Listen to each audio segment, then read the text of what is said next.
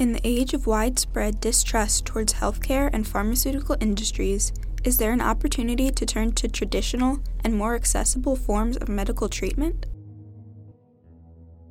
To bring a drug on the market today, it takes about 10 to 15 years and about $2.7 billion.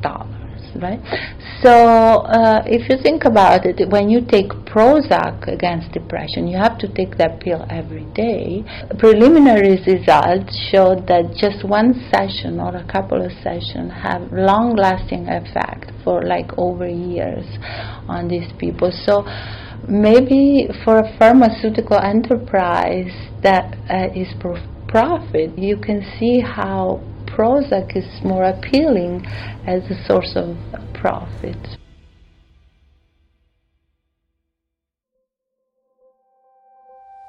From the Teton people of Indonesia using plants to treat and prevent malaria as recent as 2017, to the ancient use of Hyptis by the Quechua people of Ecuador, plants have been and continue to be used medicinally. For eons, humans have been using plants for everyday use, whether that is food, medicine, or even just recreationally. The use of plants for nutritional purposes has remained prevalent and is becoming even more so as many turn to plant-based diets. The recreational use of plants is continued as we use plants for ornamental purposes, as well as increasing interest and movement towards the recreational use of certain hallucinogenic plants. However, the use of plants in medicine seems to have been lost as Western culture has embraced industrialization. Pharmaceuticals have long been derived from chemicals found in plants, and oftentimes it is shown that people, particularly in indigenous communities, have been using the same plants to remedy the same problems. Hi, I'm Macy Smith, and this is State of the Pod, where science meets society.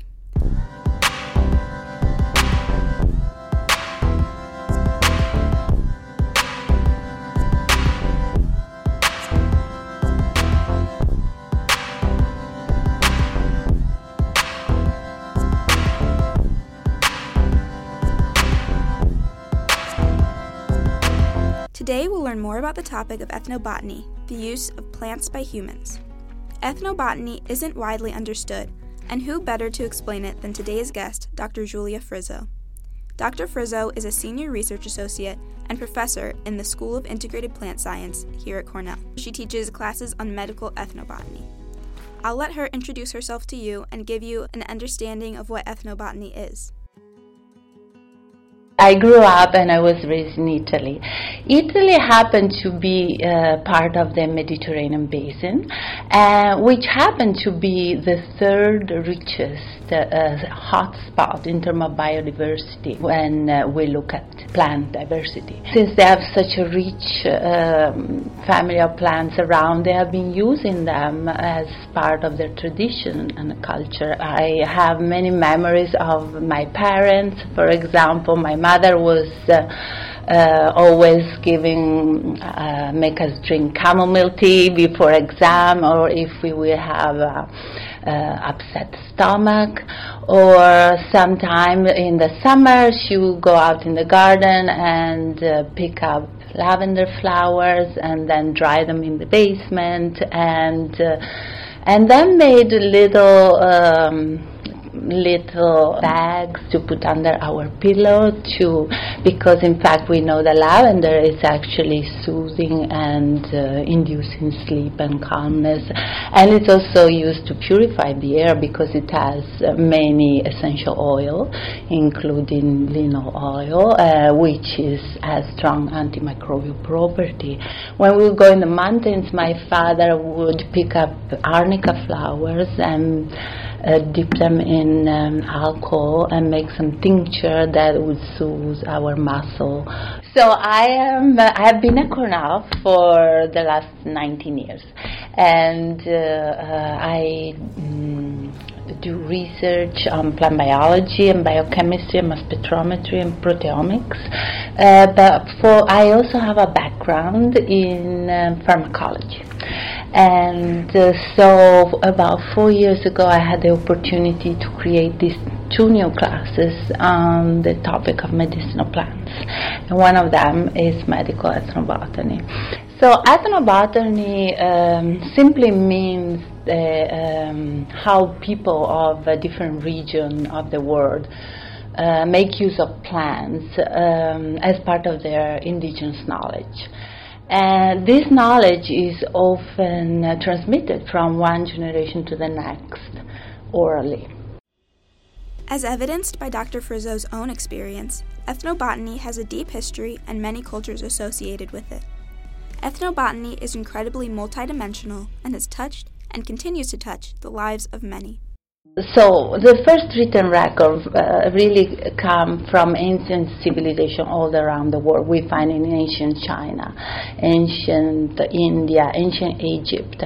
In Egypt, for example, we have written record, the Eber Papyrus, that lists more than 800 plant species, the way to use, the way to cultivate them, and to use them for the maintenance of health, but also to promote and to heal, so as remedial plants.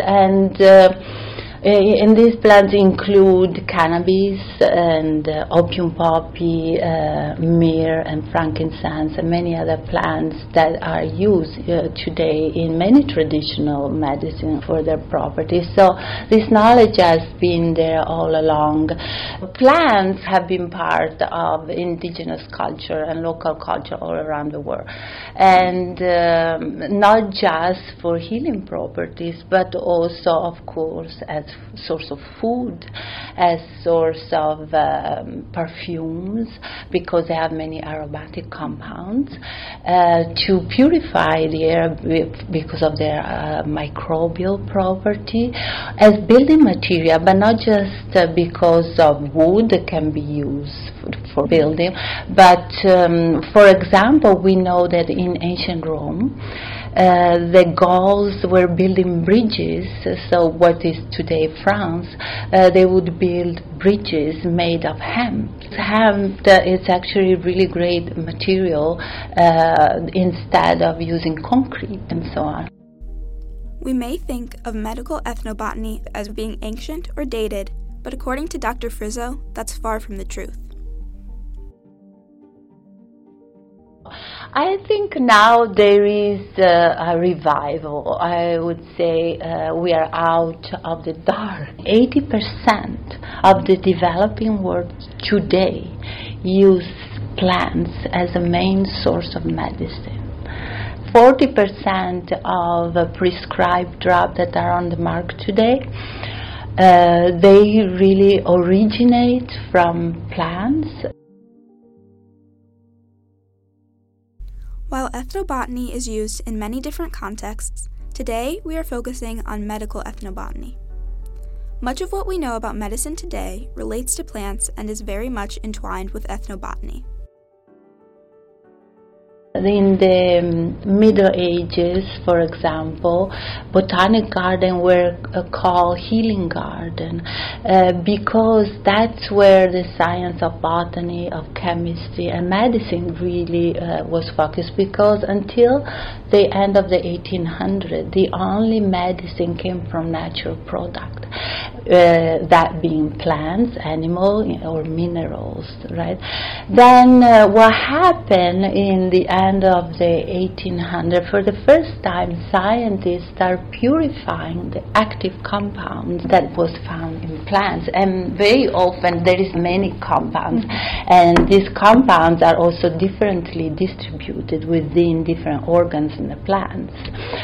For example, at the end of 1800, morphine was purified, and from there many aspirin was derivatized from salicin found in the willow bark, and so on and so forth. And that brought the concept of Western medicine, which is very different from traditional medicine, because in Western medicine the concept is that we use one isolated compounds to address one drug target within the human body, while in traditional medicine very often different compounds act together in a synergistic way, sometimes potentiating their effect. And sometimes even more plants with more compounds get mixed together for the healing property. And that because these compounds very often have this synergistic effect. Then we had the advent of combinatorial chemistry and organic chemical synthesis in the 80s, more or less, 1980s. Scientists thought that new drug could be found and made just synthetically in an organic lab. And so they start mixing with combinatorial chemistry different ingredients and trying to make a drug that could be bioactive. But in fact, very few medicine came from that approach. If you think about why do plants make these metabolites, these compounds, bioactive compounds, when they are attacked from a predator, from an herbivore, or for their seed dispersal or to attract pollinator, they have this chemical arsenal of compounds they can make to attract or deter organisms. And so it makes sense, if you think about it, that these bioactive compounds, they are made by nature over millions of years of evolution to exert certain function on different organisms would have a function also, in the human body, rather than randomly put together molecules that the chemistry made. And that way, many drugs that are now mass-produced and used in Western medicine were discovered from plants, including vinblastine and vincristine from the Madagascar periwinkle, which are used in chemotherapy, or paclitaxel, also used in chemotherapy, that came from the taxus tree or the yew tree. Knowing how the use of plants medicinally can be beneficial, how can we move forward with the incorporation of ethnobotany in our lives today?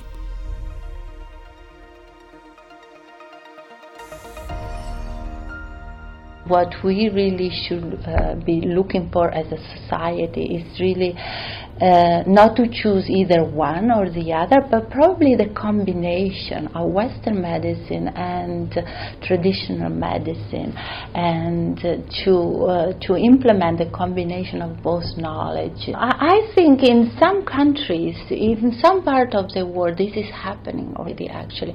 For example, in many countries in the East, like in Japan, in China, many doctors are nowadays trained on both traditional medicine and Western medicine. So they have a knowledge of natural remedies versus, medicine that can be prescribed, right? And you find this isolated compound.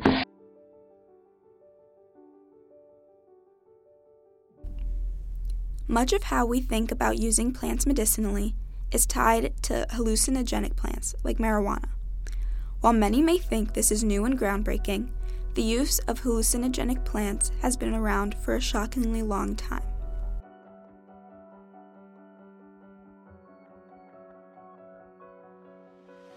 Indigenous people had a great respect, and they still do, right, for plants, and they use it very often also for religious purposes and to connect with the spirits and the ancestors.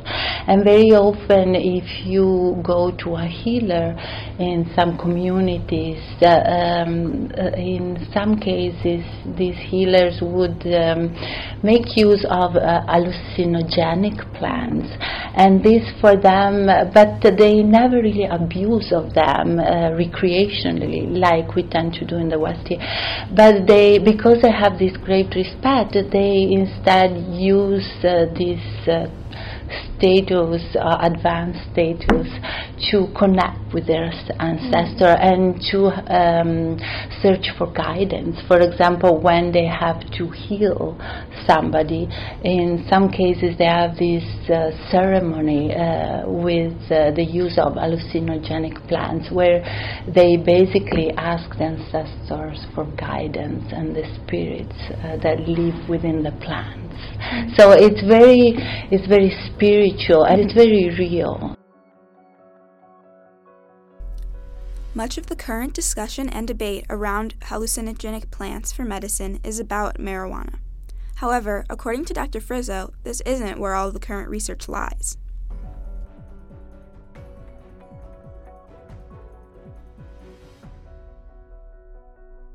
With the Nixon administration in the 1960s or so, all research on hallucinogenic drugs was completely stopped. They were defined as substance 1, the most restrictive, so with no medicinal use, and that could cause addiction, very dangerous, and all research stopped. Even if preliminary results with psilocybin, for example, that come from the psilocybin mushroom that are endemic from South America, they're also called magic mushroom, had very promising first results on clinical trial on patients with depression. But all research was frozen for about 20 years. Only more recently, new clinical trials have been activated in the United States and in the UK in different centers. First on terminal cancer patients, but also on case with for example, obsessive disorder and severe depression, and also addiction like alcohol addiction, cocaine addiction, eating disorder, and so on. And preliminary data that are more recent on clinical trial have been very promising because many patients that have been going through just one session of psilocybin, this has to be because psilocybin is highly hallucinogenic. It's usually now given at microdoses and in a very controlled setting. So the patient would lie down on a hospital bed for like 5 to 6 hours, and during that time a nurse or a practitioner would be staying next to the patient the whole time. But after just one or a couple of sessions, results show the potential that these drugs have, these compounds have, to heal this addiction and severe depression. If all this is true, why is it that ethnobotany isn't more widely practiced? And how does this all tie in with the distrust many currently hold with the healthcare and pharmaceutical industries?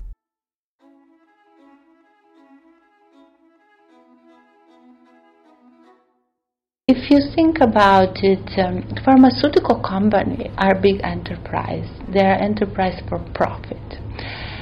To bring a drug on the market today, it takes about 10 to 15 years and about $2.7 billion. Right? So if you think about it, when you take Prozac against depression, you have to take that pill every day for the rest of your life very often, right? People take it for years and years. So the fact that psilocybin can cure has the potential. We still don't know the long-term effect, but preliminary results showed that just one session or a couple of sessions have long-lasting effect for like over years on these people. So maybe for a pharmaceutical enterprise that is for profit, you can see how Prozac is much more appealing as a source of profit, right? So that's where a lot of mistrust, I think, come on patients today that try to look at alternative ways. Dr. Frizzo believes that there needs to be more work done to increase awareness and the implementation of ethnobotany, as well as to protect and respect those who do have the knowledge and do practice ethnobotany. Yeah, I think what we need is to bring ethnobotany to the university, engage and empower community, and also educate, and giving the community the right to decide if they want to share their knowledge at their own term, and when they want to share it. What a lot of people around the world are trying to promote is some kind of, like the heritable trust, for example, fund trust.